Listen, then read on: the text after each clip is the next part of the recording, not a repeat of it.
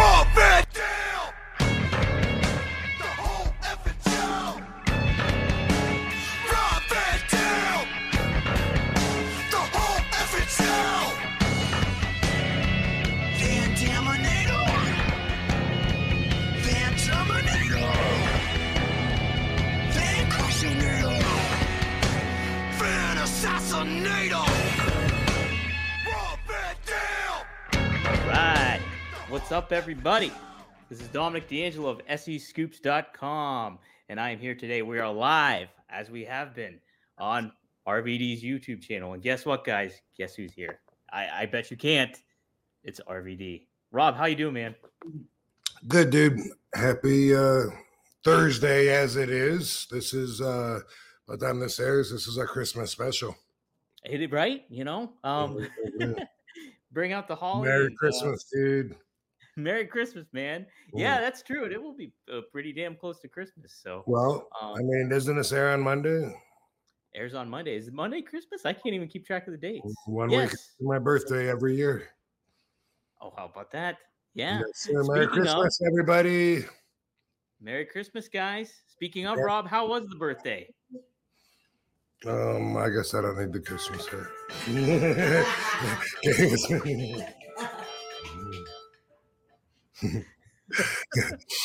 Tell him. No, he's already laughing. I think he already heard the Christmas hat. Oh, yeah. I want him to I did that. Yeah, I heard the Christmas hat. That's good stuff. We get a picture for the thumbnail for this. Sure. Yay! Rob never wears a hat. You're going to wear a hat? Oh, man. In the holiday spirit. Wow. This is the first. What a way to start the show. Oh, my God. Fantastic. Ho, ho, ho. Screenshotting this right now. Give me 1 second. Put the doobie in your mouth when you're doing it, baby. Yeah, there you go. Oh, that's good stuff. Cute. Yes. Fantastic. Yes. Merry Christmas, everybody. That was the most festive thing you've done this year. That was tremendous. That was worth the price of admission right there, guys. Dude, I'm all partied up. Right, jeez. So yeah, Rob, how was the birthday? Inside How joke. was your birthday? I talked about. It was good. It was awesome. It was awesome. What did we do? Did we do something? Did we eat or something? Your birthday? No, I think we just watched Petrie. No. The rest we can't talk about on YouTube. Oh, we were kicked off. No, it was. Yeah, it was good, dude. We didn't go anywhere, and a lot of our time is watching our doggy slowly wither her way. She was picked up from the emergency room a couple days before Thanksgiving, and we were told we should expect like a couple days, and it's been over a month, and it's crazy because she still has good times throughout the day where she's happy and frisky or whatever, but then but we know that our time is very limited, and she's losing weight, and she's got cancer, and she's old, and so anyway, she's a priority. So I can't believe how many weeks I've come back and said Petrie's still with us, because she already got to go to her own services, which many never get the ability to do. But we had to get together with a bunch of people and celebrated Petrie's life a month ago. Wow, how about that? Yeah. Hey, So, that's kind of a roundabout birthday gift for you too. You get to spend extra time with. Yeah. That's the thing, is we were like, oh my God, she's gonna make it to your birthday, and then like boom, a week past it. Well, almost a week past it now. Not really. It's about 3 days past it. Yeah. Now I know you don't really do too much for birthday stuff. Did you get gifts, anything like that? Nothing to that effect or anything? I got some gifts. Yeah. But I mean, it's not like sitting at a table and with a family sitting around it with a cake and candles. You don't get a party hat on. But Dee did get me a cake though. That was She really made nice one. of her. She made me one. Yeah. Peanut Oh, butter, really? With sugar free. sugar free, high in protein. No, it was good. What flavor of cake? Peanut butter. Oh, yeah. Peanut butter's a great one. It's probably been a lot of years since I've had that even, so that was special. Oh, a little change of pace, switching it up a little bit. Well, cool. I guess I wanted to, guys, if you want to get stuff cooking, feel free to use the super chat. You can comment below, ask a question, and be sure to like and share. That always helps the algorithm out with these live shows. We got almost 40 people in the zone right now, so thank you guys for joining us. We have a whole hodgepodge of people from different areas. Some guy, Battle Creek born and raised, is in Blanton Senior, so that's where he's coming in. Nice. Philly. By the way, I was this many years old minus one when I found out about cotton candy grapes. Do you know about these things? Yes, I do, Rob. I do. I worked at Whole Foods, and that was a hit. Like, and I worked in produce too. So, like, anytime cotton candy grapes, man, I actually forgot about them. So, like, you reminding me, I'm like, I want cotton candy grapes. I never heard of them growing up. I don't know if they were around in Michigan, but saw them here at a grocery store last year, and we were like, it does taste like cotton candy, doesn't it? Damn. Freaking crazy. Like it. And then, oh man, some of the grapes, even though it says not genetically modified on the label, some of the grapes we bought recently were like the size of plums. They were so big. And I always wonder, like, how are they growing these naturally and not modifying them? Because right, there's got to be something there. Yeah, huge. Some corner cutting's happening for sure. Jeez, no, that stuff's great. Are you into apples at all by chance? I don't know if I'm into them, but I like them, but I usually only eat them when they're sliced up. So that's how I do. Yeah, I'll buy them in the bag sliced up, and it tastes good. They're fresh, but even though it probably is more economically beneficial to just buy the apples and slice them myself, I don't do that. Yeah, I will recommend if you ever happen to go into like a produce section and see there's opal apples and they're yellow, so that they look like Golden Delicious, but they don't taste like Golden Delicious at all. They're like super sweet and they are amazing. They were one of my other favorite items that we used to have too. And I kind of miss them up. Yeah. So keep that in mind. Yeah, there was a lot of different kind of grapes. We had so much Concord grapes, the Muscat grapes, which were a little bit more bitter and such. I could go on. Okay. But if you guys have a produce question, feel free to use the super chat. So put a link to some grapes down below. Link to some grapes, yeah. Share some grape stuff. Well, something I also, is there anything that happened throughout the week that you kind of wanted to touch upon with you, or anything going on basically that like follow up from last week, or anything in regards to that, Rob?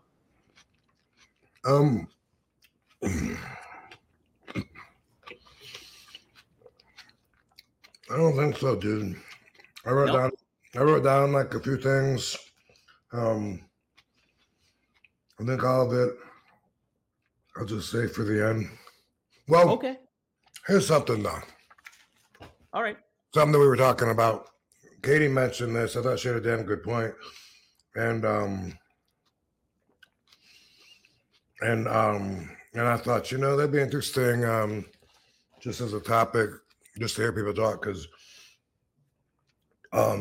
it's really hard to put a dog down, but people put dogs down when they think the quality of life is shot and they're suffering, and it's inhumane to keep them alive like that. So then it's a judgment call, because then, it's like, but is the dog getting enough good life, or is the bad life bad enough, or whatever, however you want to look at it, it is a judgment call. You are playing God. So the question on the table is that right to do? Most people would say, yeah, if the dog's suffering. But what Katie brought up is you don't do that with humans. If you think about it, Yeah.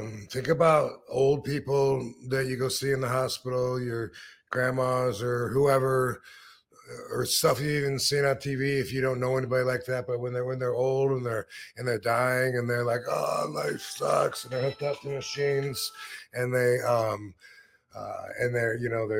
they're complaining to the person that they're visiting, their guest, about, oh, I just wish God would take me in my sleep.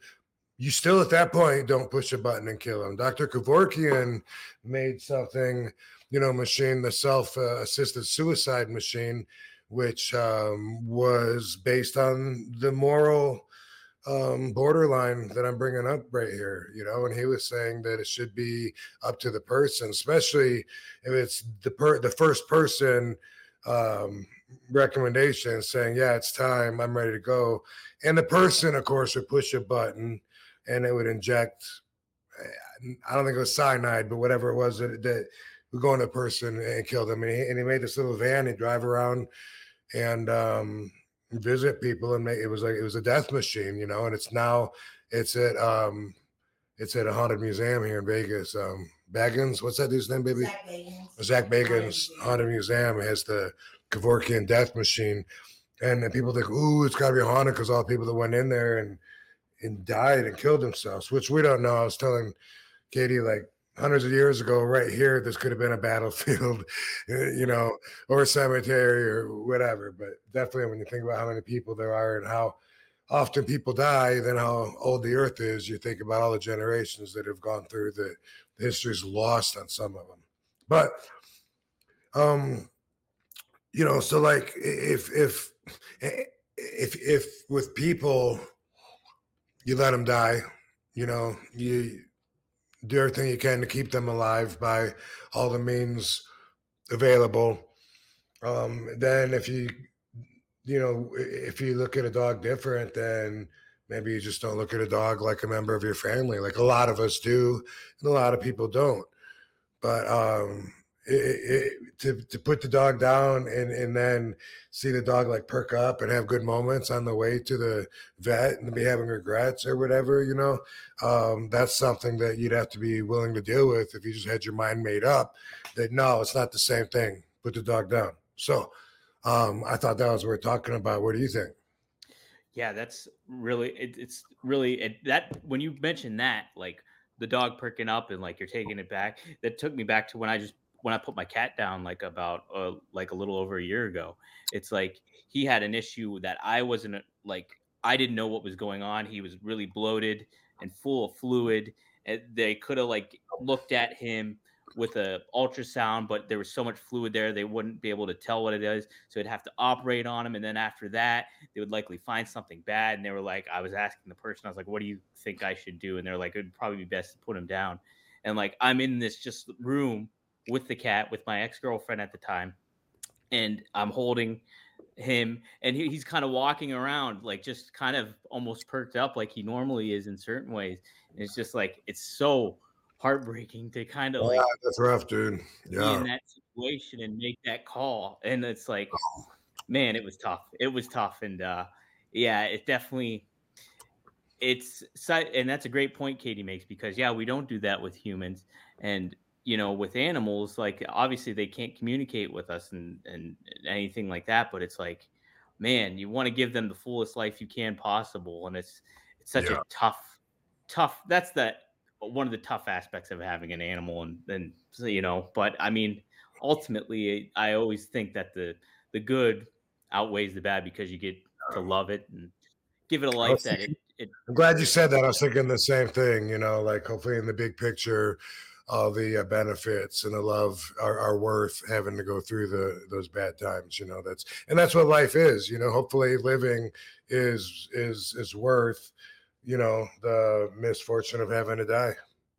Right.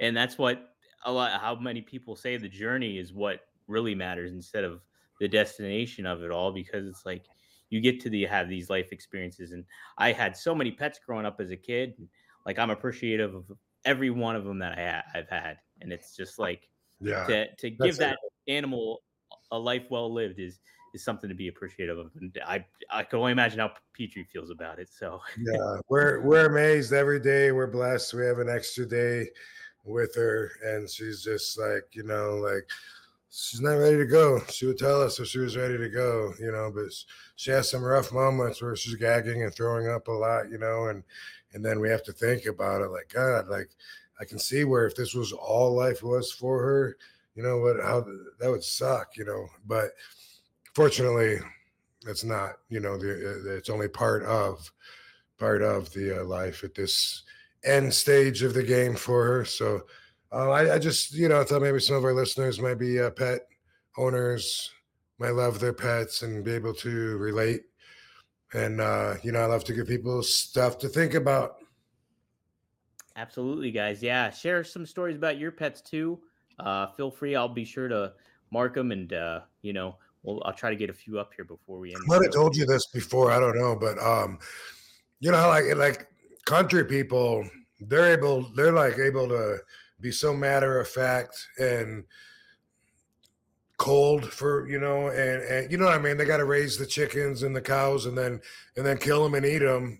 So you gotta be able to do that and look at it like a matter of fact, like you're feeding your family. And those motherfuckers sometimes when they get like litters that they don't want, like one of their animals gets pregnant as litters or whatever, they'll take them out in the woods and shoot them. I don't know if you know that or not. I've heard of that. And Sabu said that's how he got his dog. His brother was doing that. He ran out and his brother was in the woods behind the house or something, shooting these brand new pups that were just born. And Sabu got there and was just got there in time to save one. And he said he would have saved them all if he could have. But that dog became Sabu's pet for years and years. Big black lab, awesome dog. Yeah. Black labs are great. Oh man, yeah, no, that farm life is completely different. Like I know my mother. Same with hunters. Yeah, even like hunters, you got to be able to, yeah, you got to be able to have a thick skin around your heart to even go out and kill a mama deer, take her away from her family to hang in your garage, Right. And people, yeah. I mean, I grew up in a hunting town and everything like that. We'd get days off of school, first day of hunting and stuff like that. So people could go out and hunt. And it's like a big aspect of life.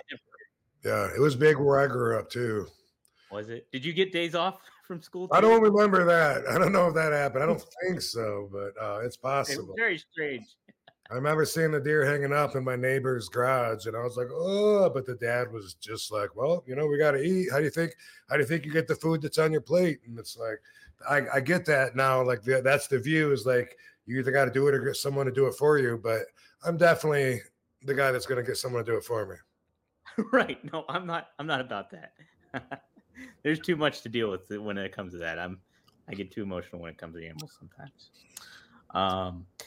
Well, something that was emotional, not the best kind of segue, but I mentioned it last week. I got to see the Iron Claw movie, and it was really heavy, very emotional, and but they took some liberties with it too. But I was fortunate enough to actually just interview Chavo Guerrero yesterday about his role as the Sheik in the film, and he was he was the original Sheik. Chavo was. Okay. He was the original Sheik. Yep, he worked. He's in one of the opening scenes. Oh, what happened? I went the lens off and I'm clearer now. Should remember. Oh, okay, yeah, you're good. All right, let's start over. That's okay.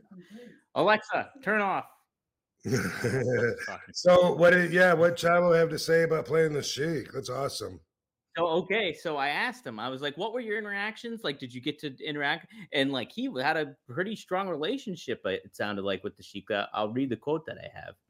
He said, I knew him when I was a kid. He was a wrestler with my grandfather.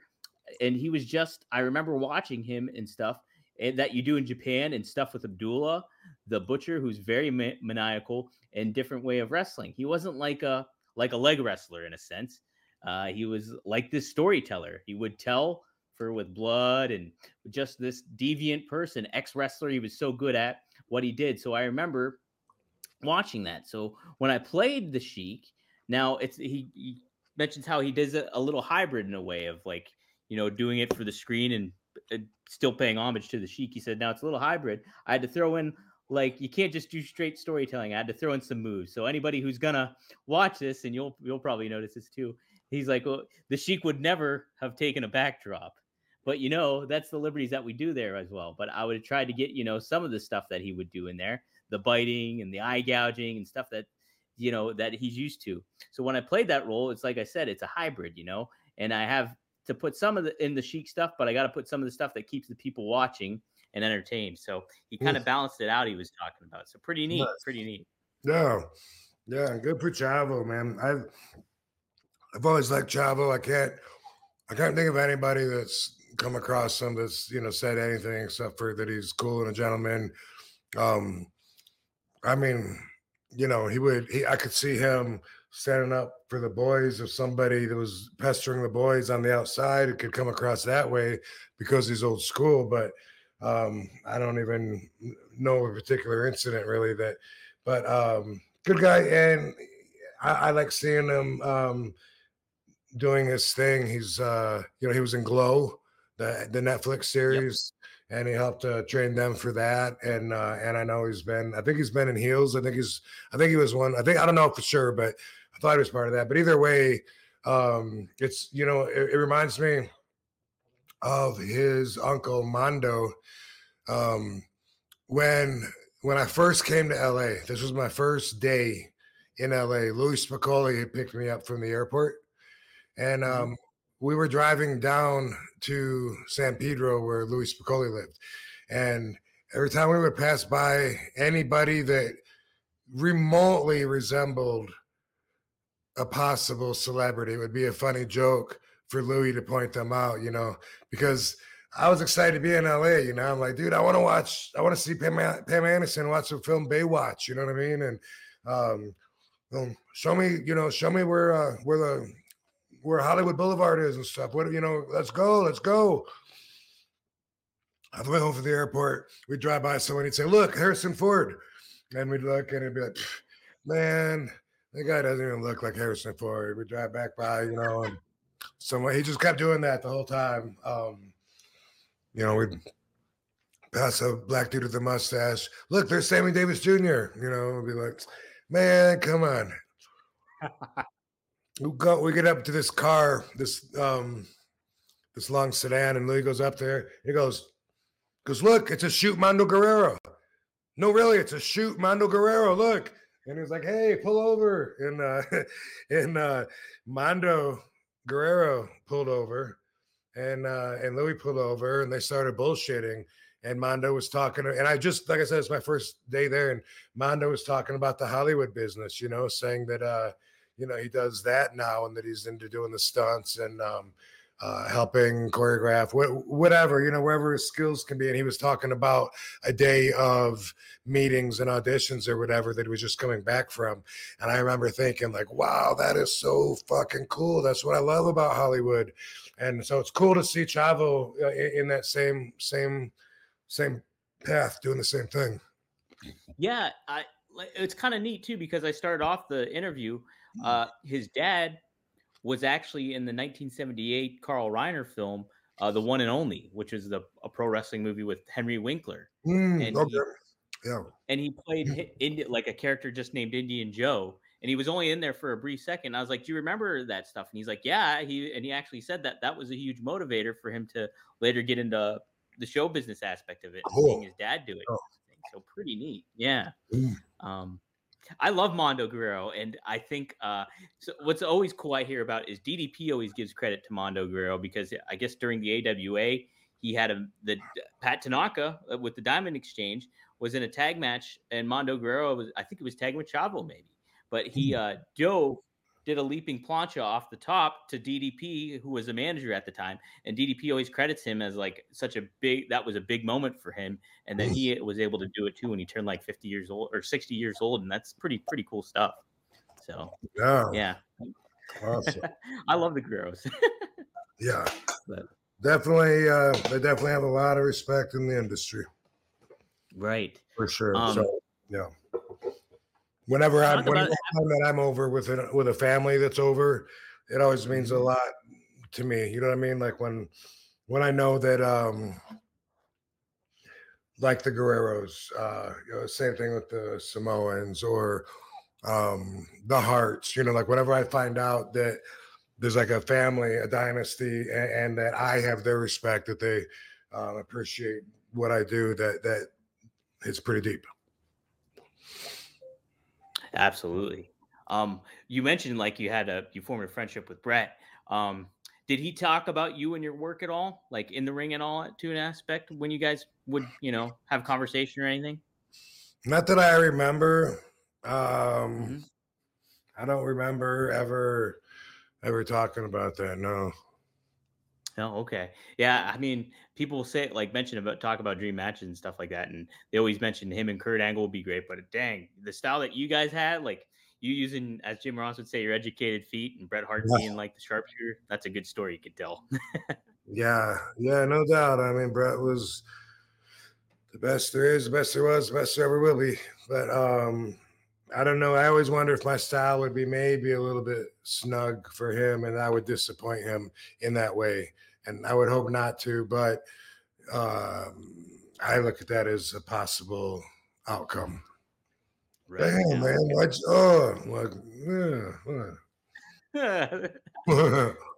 This is how it goes. Chris J, thanks for the super chat, $5. He said, "No question. Hope everything's going well for Dom and RVD. Excellent podcast. Thank you all." Awesome. Appreciate that, man. Wish we got more feedback. I didn't invite a guest this week, and I thought maybe we'll get some feedback and figure out like what people think. Is it better with, better without? Because I like it both ways. Like we had Marty on, and then I had my friend Tim Chismar on. I got a big list of people that I would like to have on, and we will. But I don't know if I should have them on half the show or have them on for the whole thing or what. And this way, when we're doing it, then I'm not interrupted, and I can speak my full thought out till I'm done, and thereby coming out with some amazing stories that people get to hear that they might not have. And so that's something that I give up when I have somebody. So this week, wasn't planning on having anybody. Next week probably will, but if you give a fuck, leave us a comment and let me know what you think. Keep us posted. Yeah, we're always game for feedback. I'm always up for it. Constructive criticism is always good. And actually, wow, this actually is a good segue into my next topic I was going to mention to you. So, MJF got inducted into the National Jewish Sports Hall of Fame this week. And the website that I work for, SEScoops.com, actually had a exclusive conversation with him. And he gave an interesting perspective on how he thinks why some fans have animosity or very critical of AEW in certain ways. So I'll read the quote to you, and I'd like to get your thoughts on it too. Okay. So take a look here. He says, "I genuinely feel," and he was talking about like he's able to say that that they're so different and kind of abrasive, or not abrasive, but just different in a way. And he was comparing that to his Jewish heritage in a certain way, how it kind of like pushes back against society in certain ways. So here he goes. He says, "I genuinely feel the reason that a lot of the time you'll find a lot of, and don't get me wrong, there was most certainly constructive criticism online, genuinely, but you'll find a lot of non-constructive criticism online. Just wild, irredeemably messed up shit that people are saying that either is untrue or just mean, And I think the reason that that's happening is Monday Night Raw is the longest reigning episodic television show of all time. We have only been around for 4.5 years. That's new. That's different. And what's different? Different scares people. So I actually do agree for once with Tony Khan's assessment of AEW being the challenger brand to WWE. And I think that's the issue. I think that the issue is that we're fresh, we're new, we feel dangerous to people. And I kind of get off on that because I get to be the world champion of that danger and of that change, just like I get to be a champion of the Jewish people. So, Rob, obviously, like as ECW, you guys were very much of an underground / challenger kind of brand in that regard. You guys kind of had that certain aspect or identity. What do you feel about that in regards to like being an up and coming brand and MJF's comments on that? I'm not sure I understand the question. So Yeah, it's just being a brand that is kind of different in comparison to WWE and the fans' criticism towards that. Do you think that is part of the why a lot of fans are criticizing AEW? Because it is different. There's like the pace of the matches and the liberal use of blood more so, and certain aspects of how they tell stories is very different than in comparison to WWE. And do you think that's an aspect that maybe is why some fans blow back at AEW? Yes, I think so. The question is, eh, hi Jennifer, I love you. I see you in the chat room. Hey, Jennifer. Oh, hey. um, the question to me though, is that the way it should be or not? Which my perspective on that is that AEW is a lot more reflective of today's current product. But I think the new young guys in WWE also represent the new product.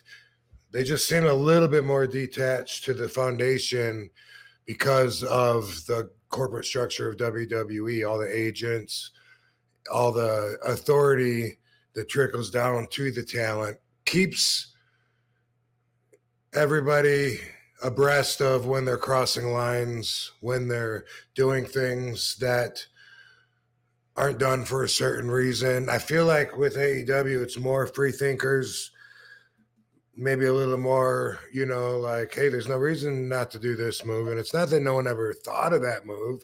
There's a reason, nobody wanted to take that move before. It's dangerous or whatever, or it kills the business. You know what I mean? The setup for that move is not worth executing that move. There's one for me. I'm old school. That's a rule that I would teach if I was teaching a school or a seminar. And I don't like, I'm not too open about all the inside information that I would share within the industry. But I would say that though. I would say if the setup exposes the business, that's not worth the fucking the move. I don't care what kind of pop you think you're gonna get. And that's, not just today. That goes back to like New Jack, going up to the top of the building to find a scaffold to jump off of or to throw the guy off of. But the whole time you guys are walking hand in hand up 20 flights of stairs, killing the fucking business. For me and Sabu, we'd watch that stuff and say, oh, and it gets worse. And I don't want to name some guys, but some of the guys, they look like they don't even think anybody's watching them. They walk hand in hand up to a high spot and go up there, go to the edge, look over, get prepared, get all ready to drop, and then they just want someone to swing at them, and then they just jump, and then they think they're going to get a pop just because they went through the tables, and maybe they will get a pop, but I'm not popping. You know what I mean? Mm-hmm. I'm not. I'm like, oh my God, like you just killed the fucking business, and I don't like to see that. And there is a lot of that kind of a feeling that comes out on the newer products. And I think that's a big part of it as far as people saying, it's different.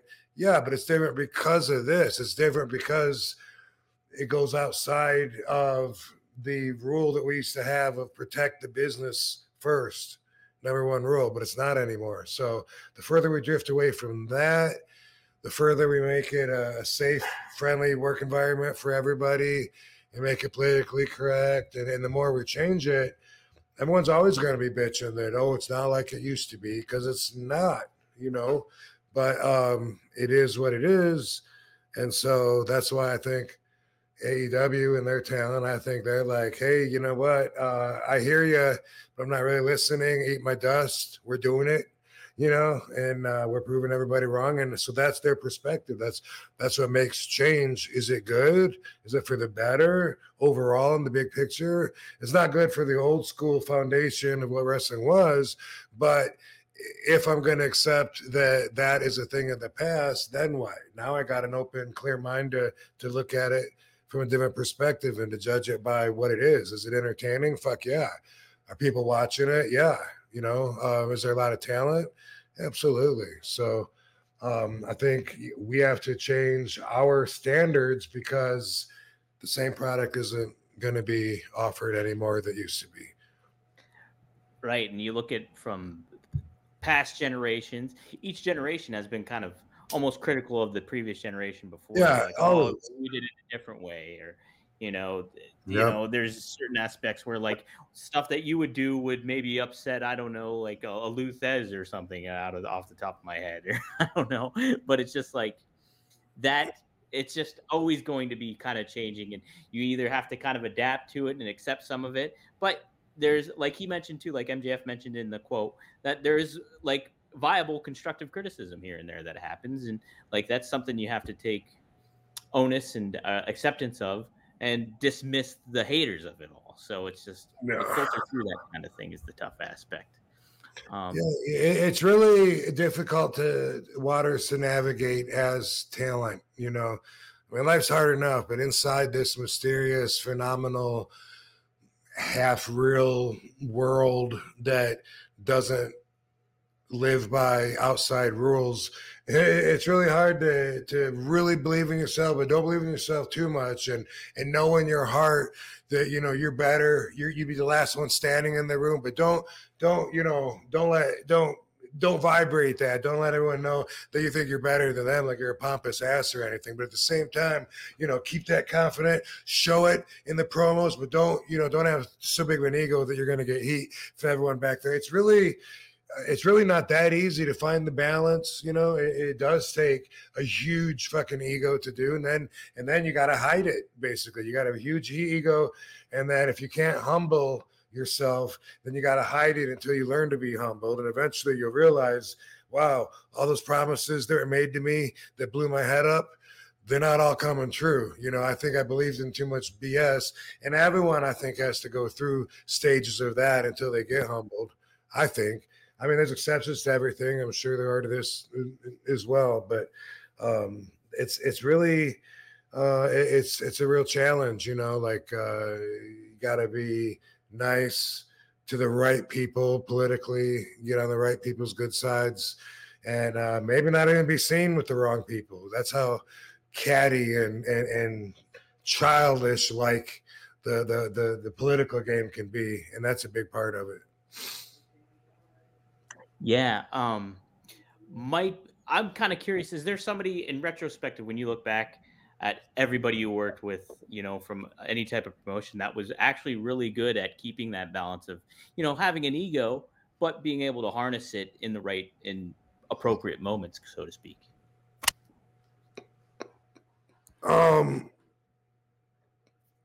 If I understand what you're asking, like it's easy when if you can just turn it on and turn it off with your character, and when it comes to turning it on, then tap into that ego. But you eventually, the best is when that character.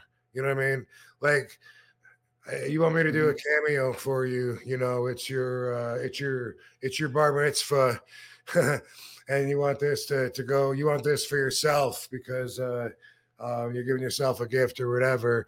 Then boom, I just know RVD enough to live through the character to say what the character would say, even though I personally wouldn't. I'd be like, oh, hey, congratulations, that's a Jewish thing, right? But boom, you only turn the character on, boom, this is Rob Van Dam, Mr. Pay-Per-View, Mr. Hall of Famer, the whole damn show. And you know what? Speaking of damn, it's your bar mitzvah. Whoa, I know you got all your people there together, and I'm invited too, so I feel special. So thank you to your wife, Karen. You don't have a wife, Karen. You made this cameo by yourself. You made this request because you don't have any friends. No, I'm just joking. But I'm just going off there. But the thing is, like, knowing your character and being confident in that is enough to not have to live through that 24 hours a day.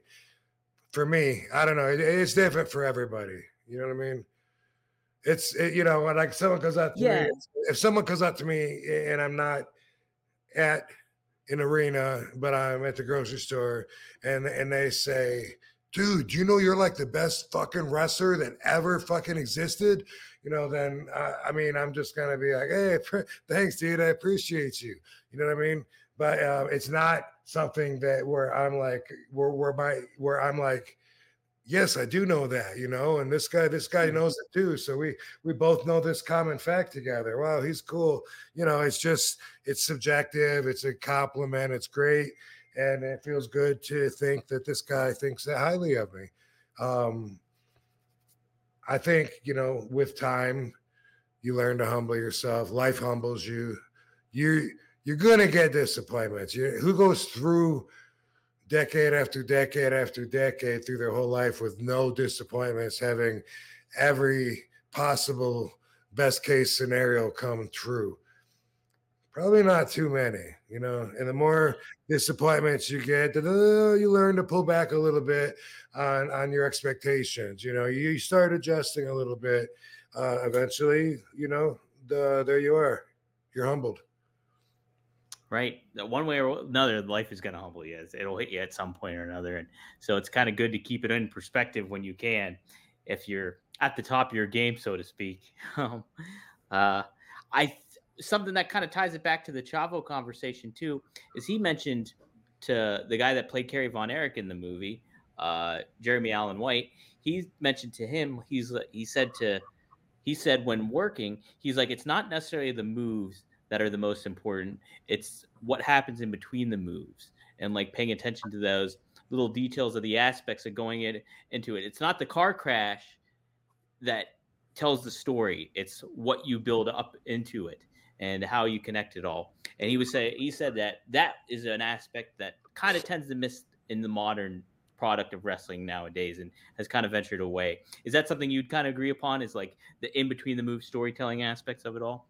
Absolutely. That's why I can tell that they're not committed to the mindset, because they take breaks in between the moves and check out and check back in.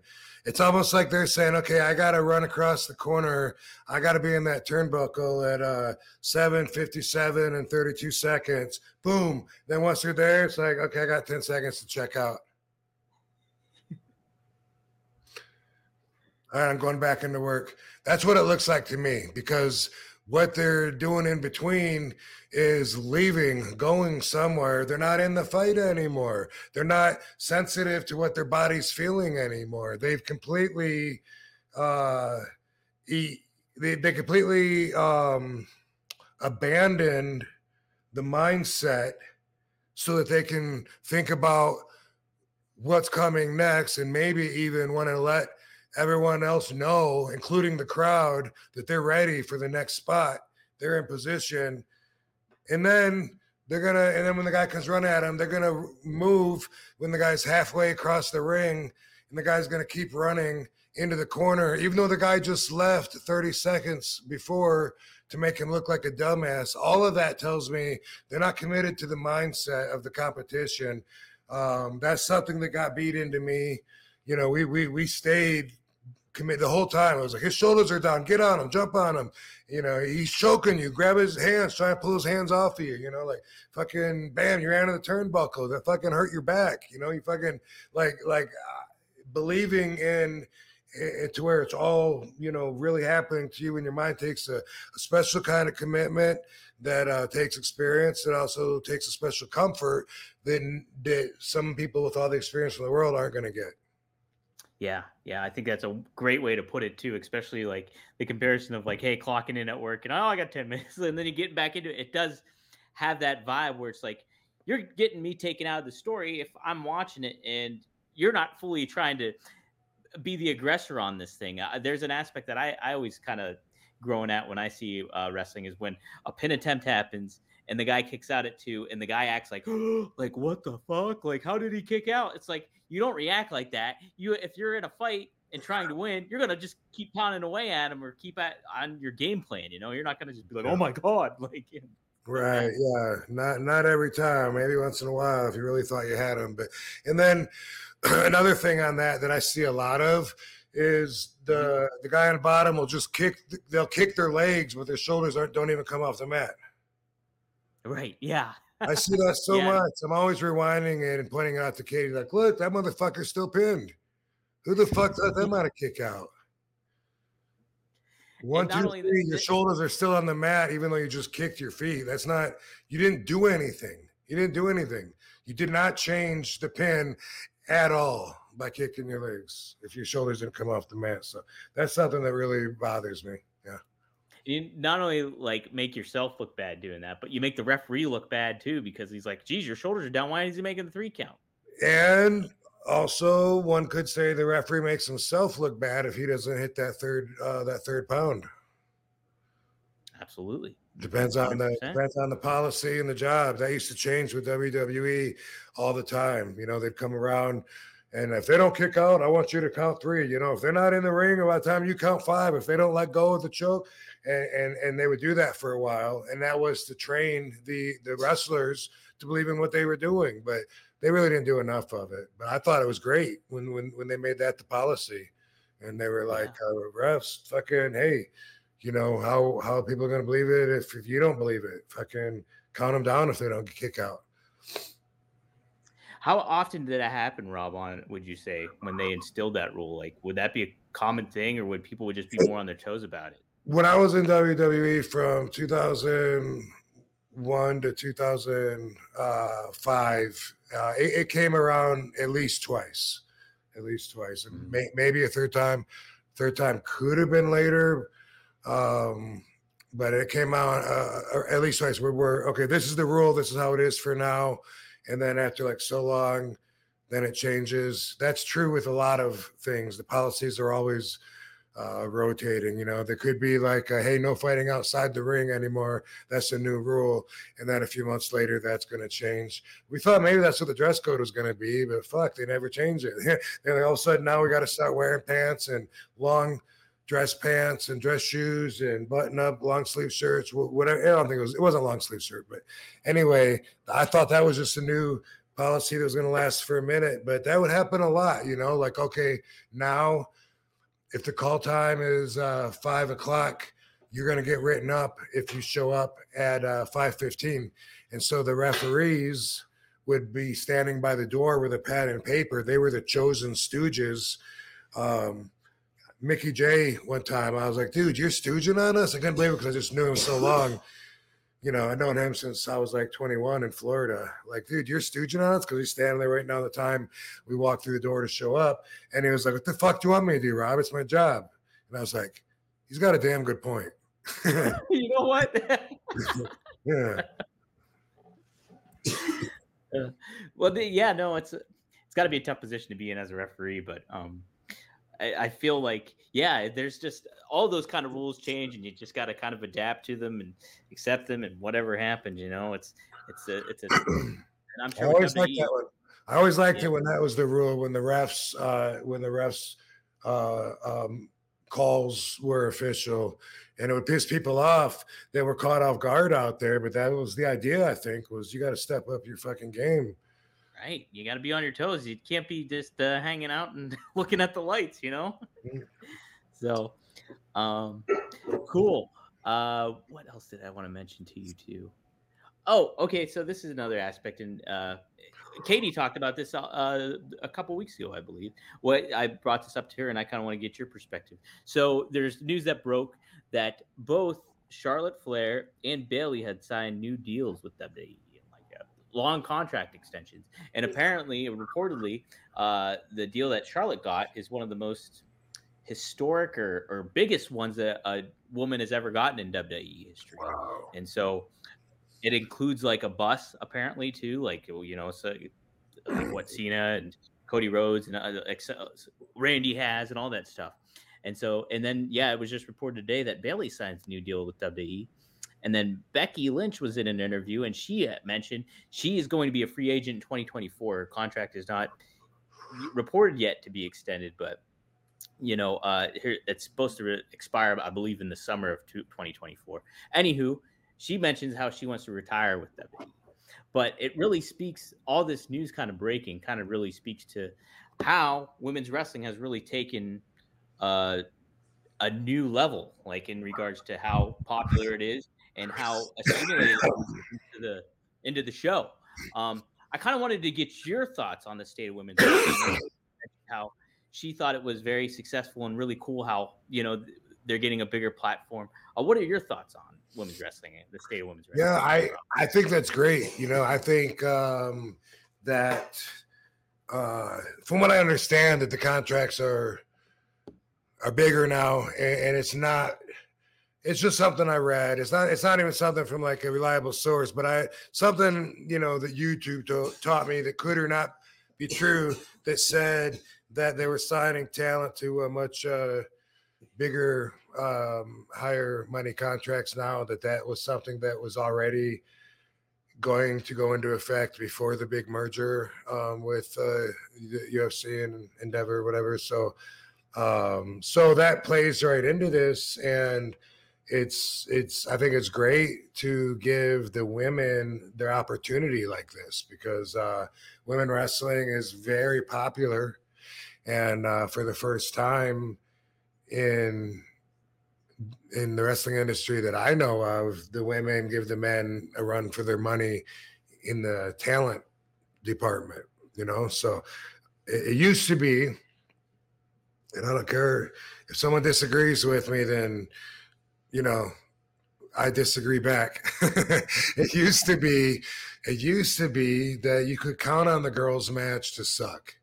It was an added attraction that was cool, like a midget match, like, ooh, there's a ladies match on the card tonight, and therefore it didn't necessarily matter even what the girls' names were, and they built up from there by some of the girls getting reputations and getting followings.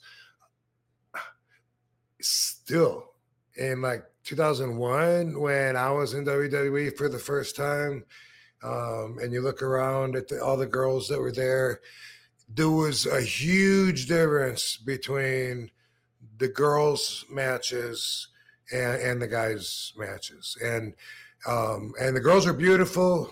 Don't get me wrong, but they were not kicking ass like they are nowadays. I only knew of women beating the shit out of each other in Japan at the time. And then, that's who was there, right? I mean, it was Tori and Stacy and Trish and Victoria and the Holly. Molly Holly. Holly, thank you. Ivory. Yeah, thank you. And I don't mean anything bad on them, but they would get together every day and work out with Fit, and they didn't come across like natural fighters by any means, and there was a big difference, you could tell. And nowadays, that's kind of a little bit more. I think what's spread out in there is like the girls didn't have that commitment to where they're really competing, trying to hurt each other. I feel like a little of overall now with the new age generation style, that some of it is a little bit more like that, in the respect of that maybe it comes across more like a little bit higher percentage on the working together, a little lower percentage on the competing against each other. I think that says it enough. And with the girls, it seemed a little bit more about getting into the spot or being in the right position, as opposed to the guys that seemed more natural. So having said all that, and hopefully I didn't get heat with too many people, especially the ladies, the girls now that have been kicking ass on TV for the last couple of years, it's a whole different breed. They get it, and it seems like the best have come forward. And even with guys, there was in 2001, there was guys that were on TV that weren't that talented, that had jobs because they were jacked, they had muscles, and so the writers would have them squash all of us talented guys that were there. See, I told you we all have egos.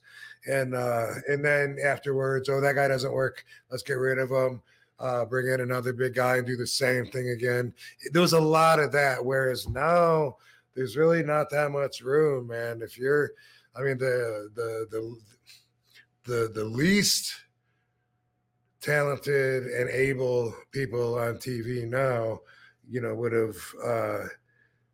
have been probably upper card based on the talent back in the day. And the style has changed that much with or without guidance to what it is now by the favorable moves, the things that were really cool that stuck out to these guys that they wanted to do, that inspired them to wrestle. So here they are doing it, but they didn't have the Sheik or any Killer Kowalski beating the shit out of them, the entire time they're in the ring, making sure that they know that they're in a fight. Yeah. It's like you look at those guys that added that legitimacy to it, and some of their backgrounds added to it, but just the physical nature that they would bring to it. And a lot of the women wrestlers today, they can absolutely kind of convey that in the ring too. And it is kind of cool to see. And like I always say too, it was 2 years ago, I believe, the WrestleMania in Dallas, WrestleMania 28, the match of the whole 2 nights, I would have said, was Becky Lynch versus Bianca Belair. Like they tore it up. And like that had like Steve Austin versus Kevin Owens there, and they had a lot of high profile matches there. But from a in-ring storytelling standpoint, they were the best ones on the card. And a lot of people argue too that even last year was Charlotte Flair versus Rhea Ripley, and that was the show stealer there too. So it's like, it's kind of cool to kind of see that. And you also see it. Road Dogg mentioned this, is like how you kind of touched upon it too, is like it would be an event almost, a women's match is on the card, whereas now you can even put a women's match back to back and nobody would give it a second thought, because it just fits right into the wrestling card, so, and the aspect of it, so it's pretty cool to see, Rob. Mm-hmm.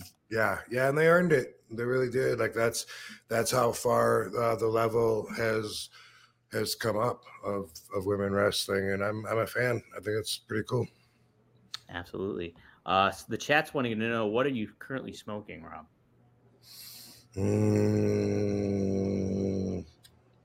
Would I know? Yeah, I don't know I don't know what it's called.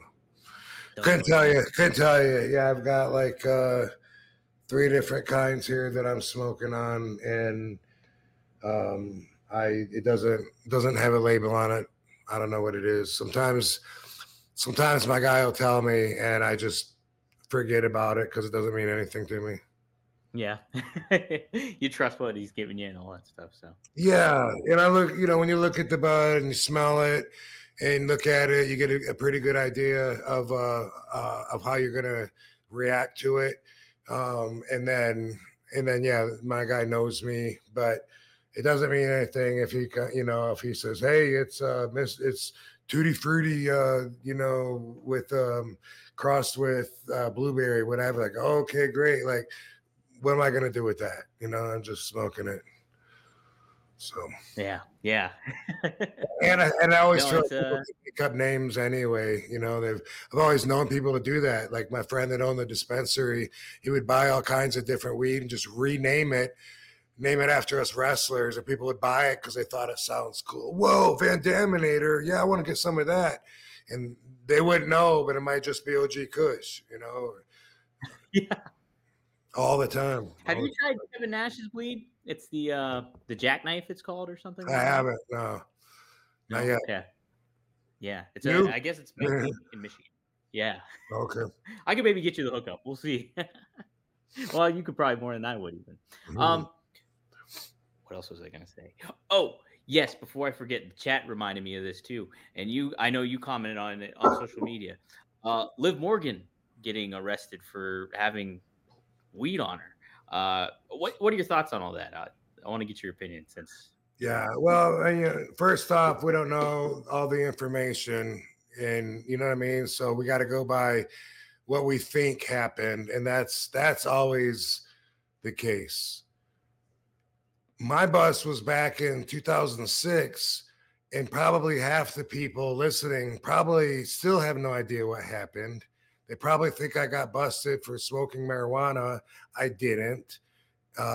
It was in a bag, 18 grams. From what I understand, Liv Morgan was charged with having marijuana less than 20 grams. Same. we put it that way, you can make it sound like that wasn't that much. But some of the idiots talking about me were like, dude, he had so much. He was looking to open up a dispensary and a pharmacy. And anyway, Florida is coming along. It's a medical state. Recreational weed's not legal. It's not a big deal with the state. It's not a big deal with the country. I don't think it's going to be a big deal with WWE. With my bus, by the way, I got pulled over for speeding. They found the marijuana. They found a couple other random things that may or may not have been mine, depending on what they were. But I didn't even get arrested. I drove from the site. You don't drive when you're arrested or when you're even detained. Drove to the station, gave them some money, drove from the station, never went behind bars. It never had anything to do with driving while high. Anyway, half the people, or probably 90% of the people now will be surprised to hear that, or they won't believe it. That's what I think about what it seems like the story is that's out there. So with Liv, first I understand that she's got a synthetic cannabinoid maybe in the vape pen, and she's got less than 20 grams of weed. And that what was it, that she went through a red light or she was swerving back and forth. And then like automatically every report that I get states that as if that was the facts, which may or may not have been. But I know that cops will narrate a ticket the way that they want to, and they could easily say, well, I saw you cross the yellow line a couple times back there. I want to make sure you're all right to drive. That doesn't mean you actually did it, but it's cemented now in her story that Liv was driving in an erratic behavior where it caught the cops' attention. Maybe, maybe not. Who fucking knows? As far as the weed goes, it's not a big deal. Anybody that thinks less of her because she had weed, then they're fucking they're stupid, you know. I mean, that's just that's your right though. That's your right and that's your values. But I don't know. I mean, eventually everyone's gonna learn anyway that they had it all wrong. I think she should be fine. I don't think that I don't know if it's true or not. I saw some reports that said WWE might be suspending her because she didn't fail a wellness policy, but apparently according to this perspective, she had admitted to it or something, which I don't even know if that's true. So I think either way, worst case scenario, she should be fine. And this should be a statement that's proof that we're moving forward in the right direction as far as just people's rights, as far as living in a free society, and as far as doing a more logical, beneficial thing with the damn plant marijuana, rather than eradicate it and prohibit it. Right. Well, so actually, your buddy Rene Dupree actually commented on it. And he said the SmackDown Women's Championship, he claimed the company would only give her a slap on the wrist because they do not care about weed. He said, I think it's just going to be a slap on the wrist because they don't care about weed anymore in WWE. So the guy parroted himself. But so that's what Rene Dupree said. And then I'm also reading a quote here. Eric Bischoff talked about it too. He mentioned, so he says, I know people that listen to me think, oh, he's such a hardcore conservative, which is absolutely not the case. I'm very conservative on some things, but I'm very socially liberal about others. I think the whole marijuana thing is a joke. I think the fact that she had a ticket because there was a vape pen in her car is just a silly ass joke. I don't get that. There must have been something that the cop must have been having a really bad day, or maybe it was his or her first day on the job. I don't know, but it's silly, and I'm glad there's no heat. So it kind of sounds like there hopefully is no heat with Liv on that. I was shocked to see her getting arrested because I was like, what? That still happens in Florida? I couldn't believe it, actually. Yeah, but Eric's comments make me think that he must not watch all the videos on YouTube that I do, because it doesn't take a cop having an especially bad day to pull someone over that doesn't deserve it. It's what they do all the time.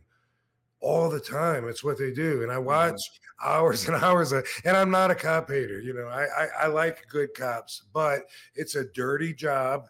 And they look at everybody as if they're criminals. And if they follow you long enough, they'll find something to write you up on. That's how they look at you. That means you're a criminal. You're a lawbreaker in their eyes. They just have to follow you long enough and they'll find something on you. That is everyone's perspective. And they think they're above the law, you know, and it's just it's just weird. They have this authoritative perspective where they just feel like everyone should do what they tell them to do. And what's great is sometimes I'll see videos of fake cops that are like maybe security guards or something. So they actually do have like a little bit of validity to the outfit or whatever, but then they'll wear that outfit like outside of their job and actually pull people over and actually feel like they should be. And when those guys get busted, man, I love it because they, you know, they're fucking they're out there just like you and me, only pulling somebody over and then telling, you know, like they usually don't write tickets, but they'll take your ID and all that shit and warn you and really just make people hate cops more than a lot of people hate cops anyway. And that's not cool, but it's a dirty job, dude. So for Eric saying that, I think that she could have very likely not crossed the yellow line or gone through a red light if that's what she was accused of, which I don't think that was her. I think that was someone else. But either way, that's if cops want to pull you over, they just do it. And then they just come up with something like while they're pulling their underwear out of their pants when they get out of their car and they're walking up to your car and they're going, you know, the reason I'm pulling you over is one of your taillights wasn't working, or I couldn't see your license plate, or whatever the fuck they want. You know, it's great to just say you were driving a little erratic. I wanted to make sure you're all right. Or the very popular, you were going a little bit above the speed limit, which a lot of times that's bullshit too. A lot of times, but it's their job. They go around and they collect money. Right. A lot of them, I'm sure, have to meet like a quota or whatever. Yeah. You know, yeah, and that used to be a lot more popular. Now they deny it, but I think they still have it. But yeah, I've seen videos of that where they deny it. Man, we don't have a quota anymore. And but then I've seen other cops that there's some cops that flip and tell you about, you know, things, and they tell you about quotas. One of them that I recommend a lot, it's called We the People University. Mm-hmm. And this guy, Abaya Israel, he's a former lieutenant, I believe, and this motherfucker does the videos and analyzes them and tells you like what the police did wrong or right in the video, but he really tells you from the deep in. He's a whistleblower, you know, like he'll be like, we're taught, you know, like we're taught to just, you know, if you don't have anything else, you just keep saying the same line over and over in a loop. That's what they'll say. Get down on the ground, get down on the ground, get down on the ground. They'll get stuck in a loop because they don't know like what else to say. And he was saying, you know, like that's one of the first things they're taught to do. And they don't know. That tells you how experienced the guy is right there when they don't know the next thing. But anyway, We the People University, I love that one. And there's several others too. But anyway, Liv, dude, big deal. So what? If Florida catch up, what the fuck? Right. I thought Florida was kind of caught up, but I was wrong, I guess. I had no idea. They have some they have some legalized cannabis programs, but as far as across the board recreationally, we still have a lot of states that haven't done that yet, to where any adult can have it legally without a problem. But it's decriminalized in a lot of places where it's not even legalized recreational yet. So at least, you know, there's nothing or a small fine. So this isn't going to be a big deal. No, I'm surprised it was. I was like, why is this news? Like I couldn't believe it. But yeah, no, she's a talent too. She's really good at what she does. Great presence on television. So yeah, hopefully it all just kind of blows over. Yesterday's news almost. Super chat. We have a super chat here. 10 pounds. The weekly steel chair. Thank you. He says, good evening, Rob and Dom from Scotland. Question for Rob. Does he think there's anything lacking from the business that was important during his career and what he would like to see get better, says Reese. So, anything stand out to you else, Rob? We talked about the little details and everything. Yeah, I mean, we talked about quite a bit, a little more than I usually even talk about. And the reason it was so much different back then, when I got into the business, I was coming in on the tail end of a period that had gone on for years where wrestlers made their living off of people believing their characters, their angles, and everything about wrestling. So that's why it was so protected back then. They catered to a crowd that wanted to see it real. Nowadays, they cater to a crowd that thinks that everything is set up, and that's a whole different agenda when that's your goal target audience that you're looking at. You don't have to do certain things that you would have to do to protect the business anymore. But it hurts for people that still are attached to the OG flavor. Something that used to be part of the business that isn't so much anymore that I think of is I was taught that stiffness is good. Black eyes are good for the business. It makes the business look good. And I always loved it when I had a black eye. Sometimes a bloody lip would suck just because like I could feel it, if I'm trying to drink or something. But I was brought in that way by Sabu and by the Sheik. Whenever we'd be practicing and we'd get hurt and we get a mark on our face, that's what we'd always hear is like, hey, it's good for the business. And I truly believed that because we were out there for however many minutes, beating the shit out of each other. And even if it was a friendlier match with one of my wrestler peers that I really liked, if we were really competitive, it would still be a very physical and rough match. Not the kind of a thing that any fan would survive the first 5 minutes of. And so for me, I always wanted to get back the respect that I felt like we should be earning in that way. And so if I had to get a black eye to do it, then I loved it. I didn't give it to other people on purpose, but when I busted them open and stuff, and then they were just saying, man, Rob kicks really hard. That doesn't sound really bad for the business, depending on who you're saying that to or the conversation. But I mean, as far as that being a characteristic of a wrestler that the fans would pay to go see, you kick hard, you got a lot of sweet kicks, catch you from anywhere, different angle, boom. Guess what? That's good for the business. So I wish that's the answer. Is I feel like the roughness, the physicality that was better for the business back in the day has been replaced with work-friendly, safe environment bullshit so that nobody is going to get a lawsuit or get sued or something for, for crossing some line that they didn't know was there. Mm-hmm. Yeah. And that's awesome that you kind of mentioned that too, because we just talked about Becky Lynch. What really put her on the map is when she got punched by Nia Jax and she got the broken nose and blood was all over her face and she just embraced it, and that image of her with the bloody face and smiling, it's like iconic now. And that put her on the map and pushed her to stardom. So it's like, it's an aspect that, definitely is kind of missing sometimes. It's like, hey, and that was a mistake, but obviously that shit happens. Well, I mean, let's face it. Even though fans think they know how everything works, they don't know.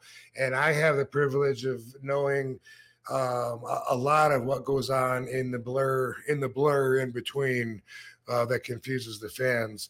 And let's face it, when it comes to people that can take a set of heavy ass metal steps thrown into their forehead and have them pouring blood all over and keep fighting afterwards, that's something that you have to be a tough person. So even the fans that think this looks fun, I could do it, they're just playing. See if you could take a a set of steel steps to the forehead. Just pour your blood out all over your face and see if you can keep going without crying and telling mommy to stitch you up or whatever, because that right there separates a lot of the fans from the people that can actually do this and that do this. So you guys are a rare breed, I'll tell you that much. Rare breed. Another super chat. This one's off the beaten path. Mick Mac, a regular on the Road Dog podcast. He always tunes in, so thank you, Mick Mac. $2.99, thank you. He saes, why did you team up with Ricardo Rodriguez? Rob, I forgot you did that actually in like 2013 and stuff during their feud with Alberto Del Rio. Talk about that experience a little bit. Trying to remember exactly how it started. I mean, I know that I was working with Alberto Del Rio, and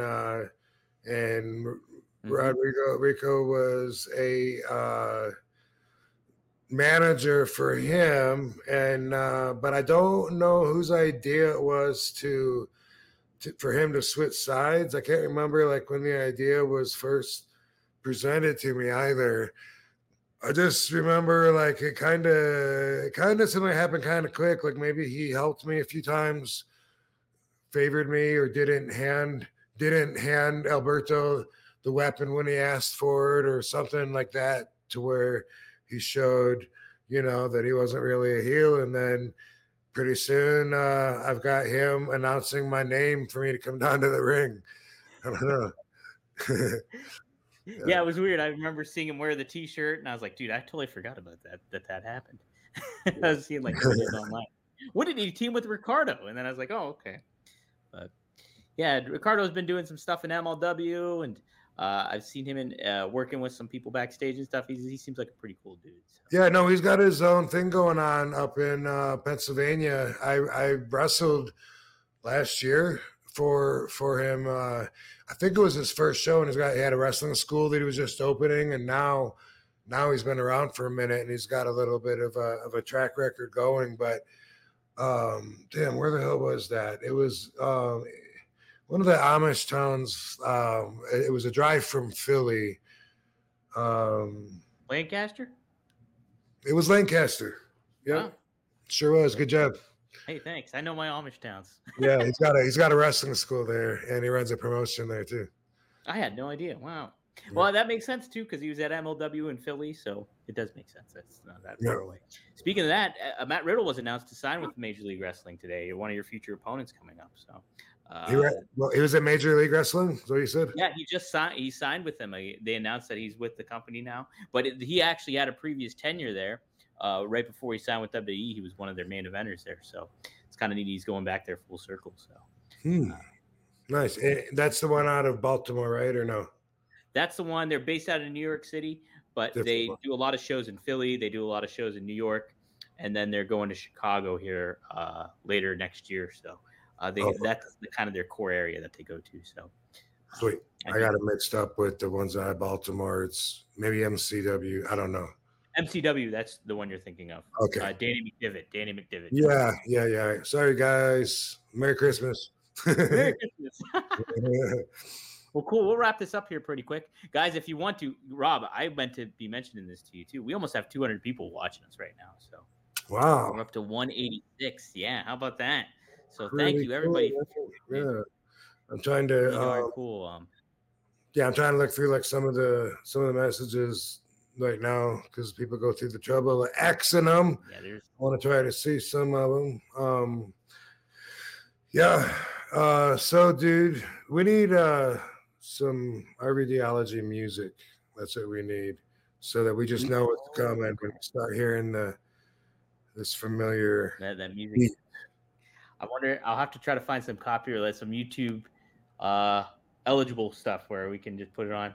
I'll get something good going though. I'll find something for us. Cool. Rob, you ready to wrap it up? We got some conversation going here. I wish we had those on. I wish I could transfer those to the YouTube page somehow. Yeah. Okay. Well, Rob, I think you might be able to click on it. Can you click on the comment and they'll pop right up on the screen if there's something that you want to address?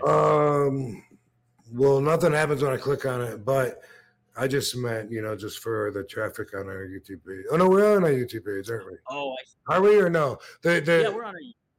But is the comment feed, is that that's part of YouTube, or that's part of the studio? That's part of the YouTube. So that's how they're interacting with us, is through YouTube. So they're commenting, cool. And then typically when a super chat pops up, it'll highlight it, and then I'll be able to address it. And I try to keep my eyes peeled for some other good ones here.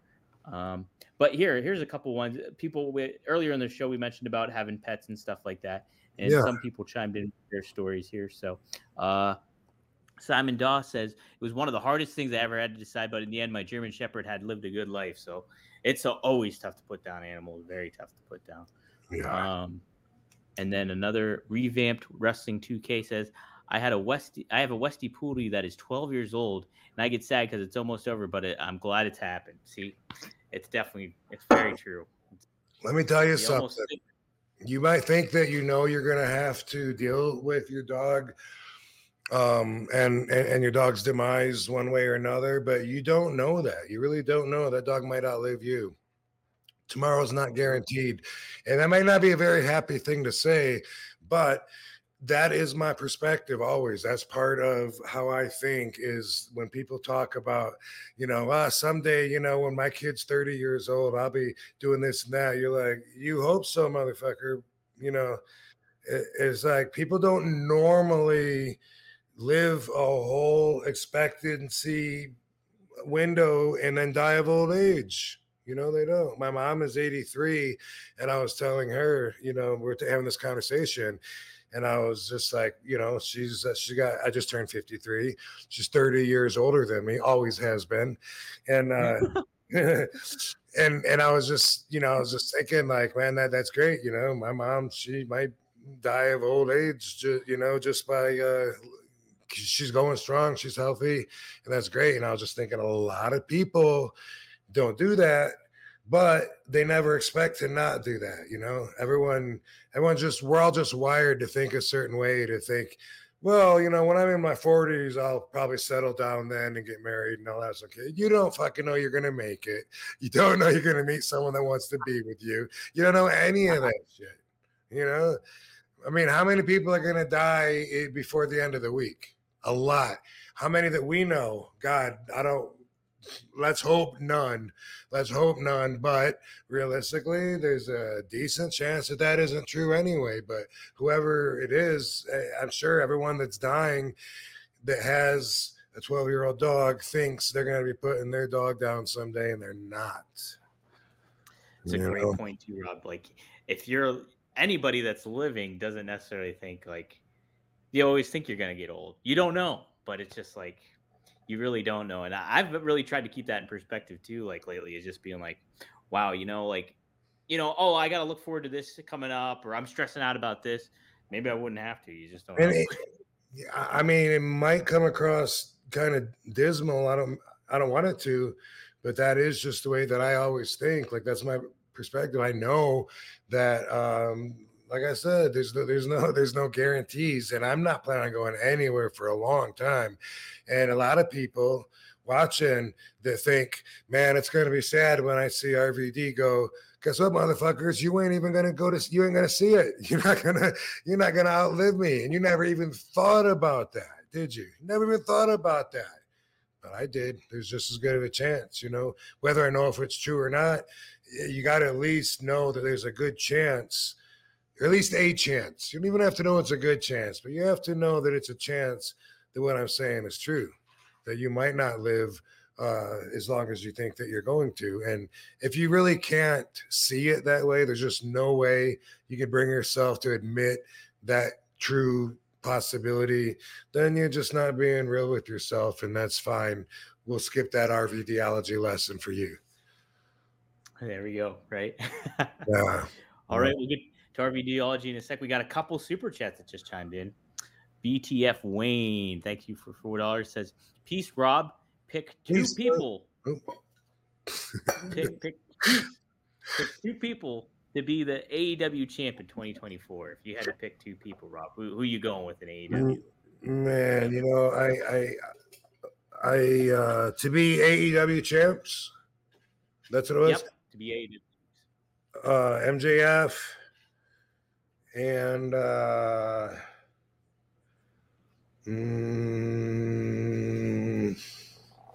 let me see.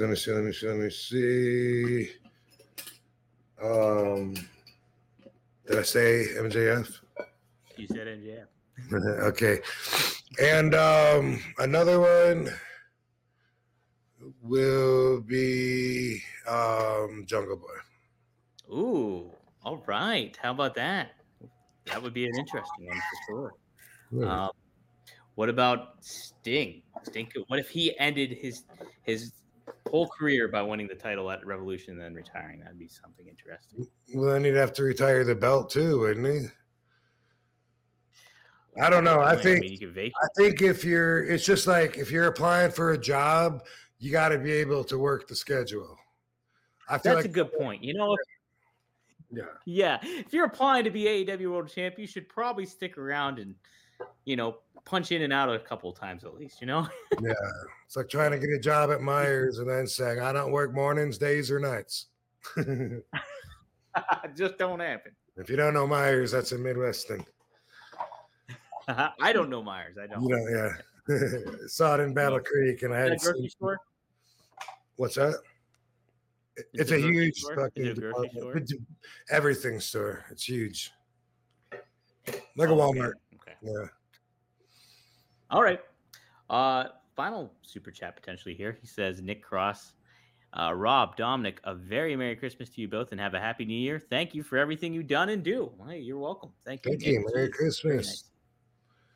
Yeah, appreciate it very much. Yes. All right. Cool, man. I get a lot of people that tell me that they like our podcast and they're digging it, and then but then sometimes I don't know, sometimes I look at like the views like on the clips on my YouTube, and I'm like, oh wow, you know, I got 12 views. Now it's usually if we get 1,000, honestly, like that's good for us. Like wow, that's kind of the standard. Where if it's like 300, then I was like, you know, how long has it been up there? Hopefully it hasn't been up there that long. When it breaks 1,000, then it's like, ooh.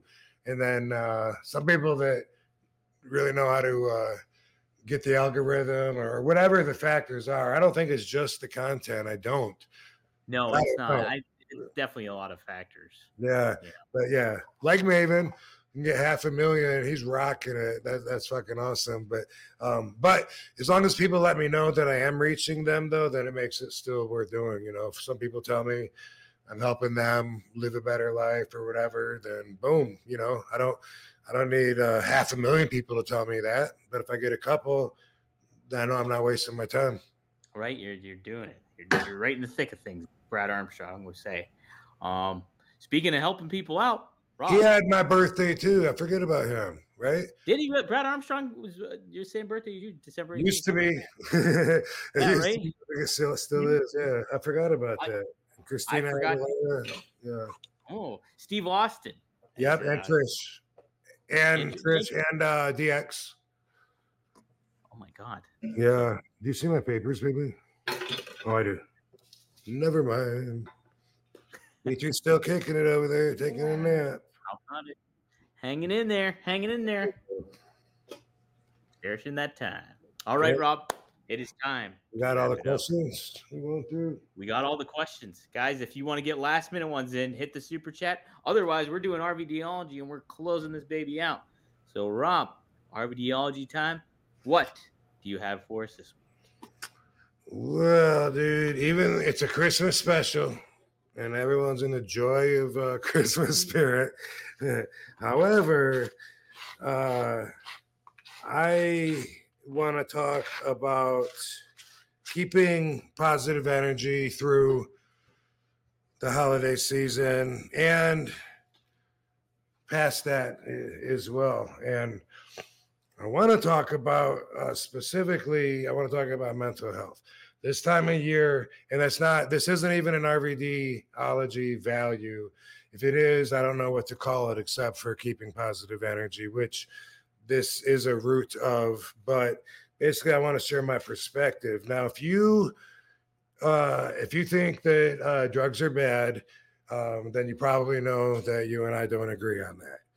I believe that use is good and abuse is bad. I've had many, many, many friends overdose on the drugs. I never thought it was the drugs' fault. I know so many people that drink themselves to diseases, to trouble, to horrible lives, and people aren't trying to get rid of the alcohol. Like they are with the Oxycontins and with all of the painkillers. It's very, very hard for people to get any pain pills that actually need them, that actually wouldn't have a substance abuse problem and would have a better quality of life using these. But they can't get them because of all of the people that abused it, that turned it into an epidemic, that changed the perspective and somehow made the drugs the bad guy. I don't share that view with you. And the reason that I'm bringing that up is because I want to talk about mental health.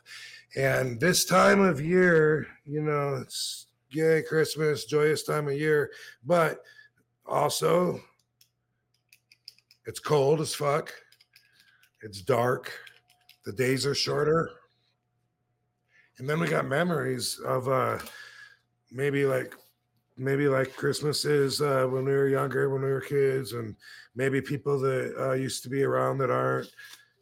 Maybe there's pressure with all the holiday shopping and getting out there and dealing with the traffic. But it's a challenging time of the year.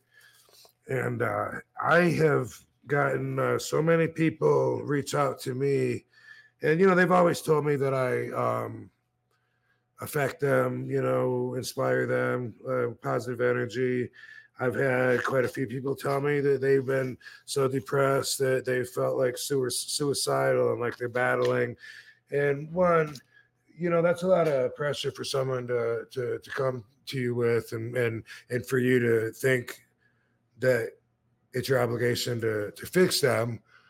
However, if you care, you don't want that person to die. And if you have some words that maybe could be helpful, why the hell not help somebody? So I think that's what I'm doing. So depression is a real thing that many people won't acknowledge. They treat it like it's not a real thing. It's just all in your head.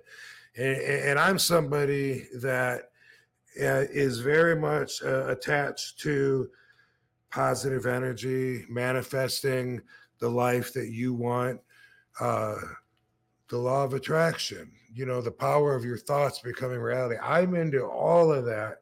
However, I do also believe that there's some limits, I love martial arts. Do I really think that the instructor can make himself grow roots through his feet into the earth so that he's unliftable? All with his focus? Fuck no. And I called him on that. You know what I did in front of the class? I lifted him off the ground twice. He said, "Man, let me try again. You're just strong." Okay, try again. I was like, come on, dude. So, but likewise, no matter how much positive energy you got, no matter how much you try to keep everything in focus and perspective and keep the attitude of gratitude, be friendly, love, be loved, sometimes there's still depression. Sometimes all of that shit isn't enough. And some of my listeners probably know what I'm talking about. So people that don't believe what I'm saying is true are going to say, what do you got to be depressed about? You got a great life. Or you need to get outside. You need to get outdoors. You need to get away from that, whatever. They got the answers. But in reality, brain chemistry, it's everything. It controls everything of how we feel. And our brain chemistry sometimes gets unbalanced. We have so much going on all day with our brain. And, there's certain serotonins and dopamines, and there's certain hormones that are released. And all of that affects different things, from moods, like depression or happiness, down to working with the stomach and making you hungry and what's that shit that's their liver releases. Anyway, that's not important. What's important is that sometimes some medication can help balance you out. And the haters are going to tell you you're weak. They're going to tell you you don't need it. It's all in your head. You're just depressed because you keep thinking about that girl that dumped you, or that thing, or that person that you lost, or whatever.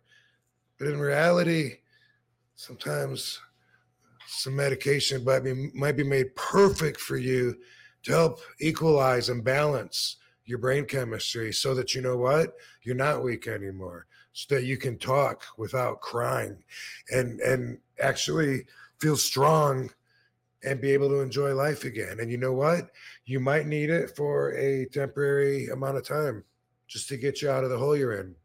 You might need it for a very long time. And you know what, you might even need it for life. Now, ooh, that's scary, right?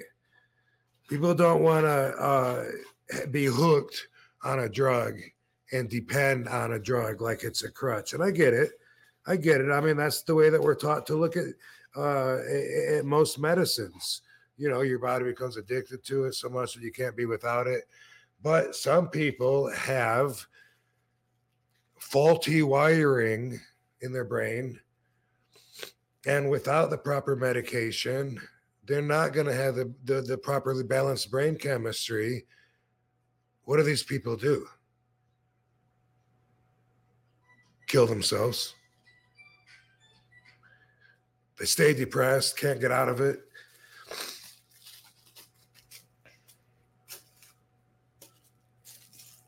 So I'm telling you, keep checking on me to make sure I'm okay. This is heavy. This is a heavy one. But, you never know what someone else is going through. And I always say that. And lately we've been spending our time watching Petrie just wither away, which isn't fun. And it could be really easy to get depressed. And I do believe in all of the tactics, about, think positive thoughts. And it is good to get out and do happy stuff. Don't get me wrong, but I would never turn my back on drugs the way the society has been taught to since Nancy Reagan said, just say no to drugs. Drugs can be wonderful if they're used properly. They have the potential to be dangerous, just like anything, like a gun, like a car, like a dog.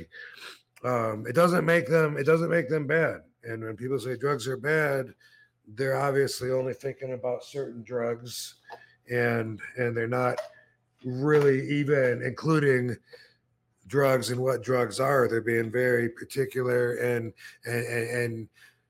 defining with their own borders what drugs are. Drugs are drugs. Aspirin is drugs, just like heroin is drugs. And for the record, heroin, morphine, cocaine, all that shit used to be in medicine. They used to be sold in bottles and cough syrup and things like that. And anyway, my point is that sometimes you need a little help. And if you need a little help and you want to get checked out by a doctor, and a doctor might want to put you on some antidepressants or something, don't fucking feel like a pussy and don't be afraid to do it. RVD's telling you to fucking do it. I take them. My mom does. My brother, my sister, my dad did. My wife does. And as far as getting addicted and having them as a crutch or whatever, dude, not everybody is even addictive. I've said this many times. I don't get addicted to anything. I don't care how many people tell me that if I drink 4 cups of coffee every day for 2 weeks, don't stop, I'll get a headache. I don't care if I have 5,000 people tell me that. It still doesn't make it true. I drank 5 or 6 cups of coffee today, 5 or 6 yesterday. You know what? If I don't drink any tomorrow, because instead I get up and I go on a flight and I want to sleep on the flight, so I don't want to have whatever. Doesn't mean I'm going to feel the way that you do. I do it all the time. And just because you might have a problem with it doesn't mean I do. And also, just because you don't have a problem coping with life and feeling good doesn't mean everyone else is the same either. We all got our own brain chemistry, our own makeup. And I used to think that it was weed, and weed does help me feel better, you know what I mean? But I used to think that was enough, and there was a point when it wasn't enough. But if you all watch that wrestler show on Netflix that El Snow did, Hollywood Haley was saying that she smokes weed and it helps her with depression, and they were trying to get her to stop, saying they didn't want her to smoke. And that was the point of her argument, was they don't understand. This actually helps me. But you know what? If a doctor put her on pills or something, and I'm not saying everybody should, and a lot of people have had bad experience. I know of some people that weren't suicidal until they got on Prozac and took Prozac and drank on it, and then they became suicidal.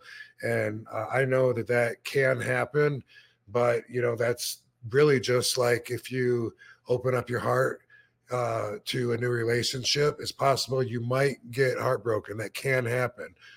Doesn't mean it's going to, doesn't mean there's a great chance of it. And by the way, you might have to try different pills, different dosages until you find the one that's just exactly right for you. And then it takes like 2 weeks of that till you even fucking know. That's been my experience.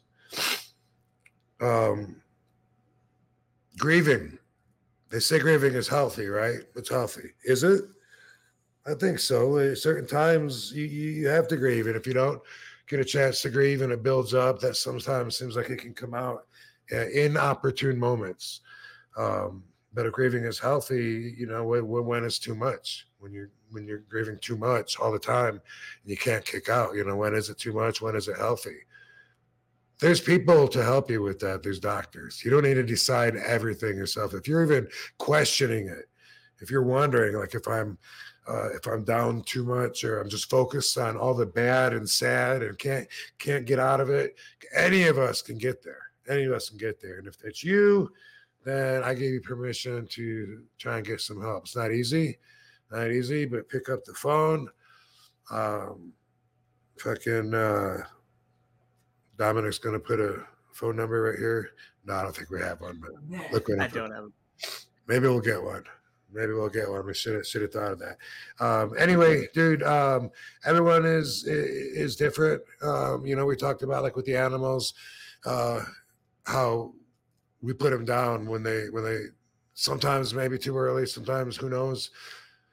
With people, aside from Dr. Kevorkian's death machine, you know, it's some people would wish that they could just die, and then, you know, there's people that are super depressed that find a way to hit their own button anyway, and of course that's when I'm just talking about suicide. And around this time of year, I think it can be kind of high. I'm putting my awareness out there, telling you guys to be aware, talk about your own stories, talk about your own feelings, get open, share it, and don't let anybody tell you that you're a pussy and you got no reason to be depressed. If you're depressed, you're depressed. And I'll tell you the reason why. It's brain chemistry. So tell them to fuck off. That's great, Rob. I also take medication and I see a therapist. It helps. It saved my life on several occasions. And to your point too, a lot of experimenting and going with it and trying to find the right medication to be what takes a while. But yeah, I had horrible.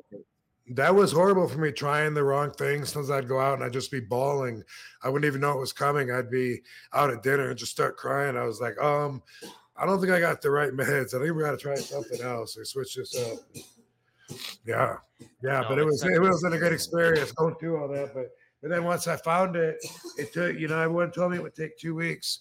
And it was like exactly at 2 weeks that all of a sudden I could be like, yeah, my dad died and I'm not bawling. My dog died. Whoa. All of a sudden it was like magic. It was like, it wasn't numb. It was good. It felt strong. It felt like something was pushing back that thing that was trying to come out. Is that how it was with you? Yeah, it was. And there would be moments where like I was seriously depressed, and like seriously there'd be just moments where I would like, yeah, I'd feel lonely or I'd cry or anything like that would happen. And like in that moment where like, and different experiment, like I had several medications. One made my hands shake. The other one would like, I would zone out and like, just not for me. I think it was, I don't even remember what they were, Wellbutrin or whatever it was. Either way. I take that one and Lexapro.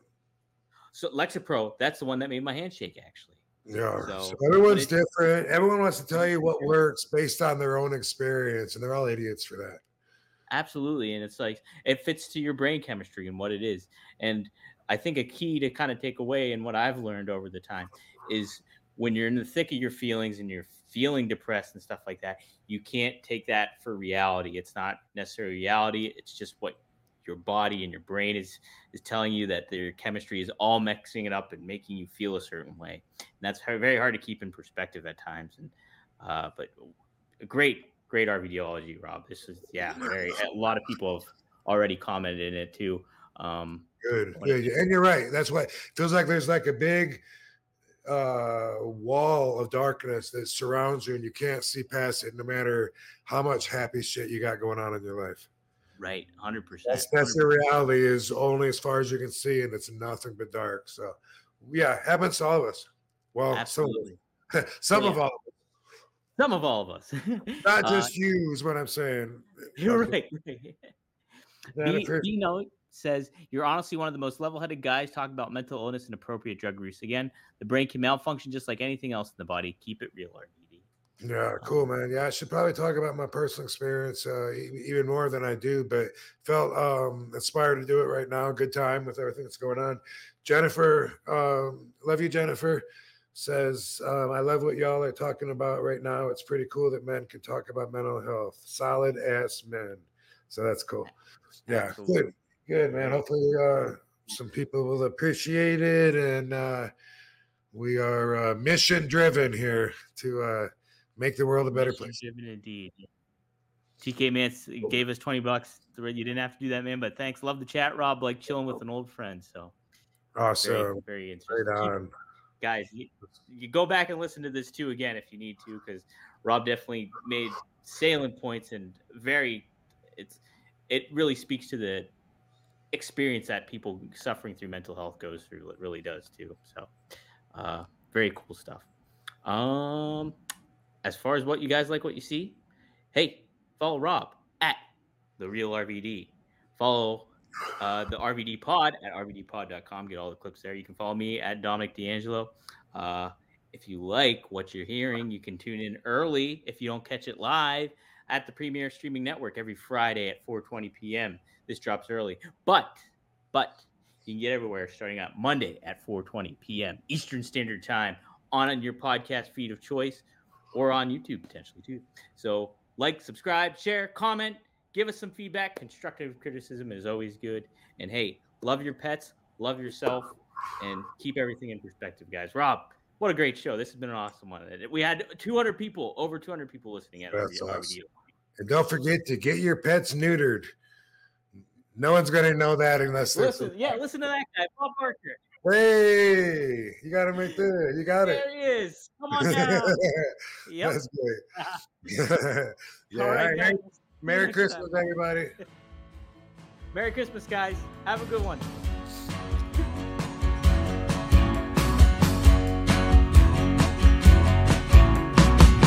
I was waiting for some kind of sign, some kind of indication. I was waiting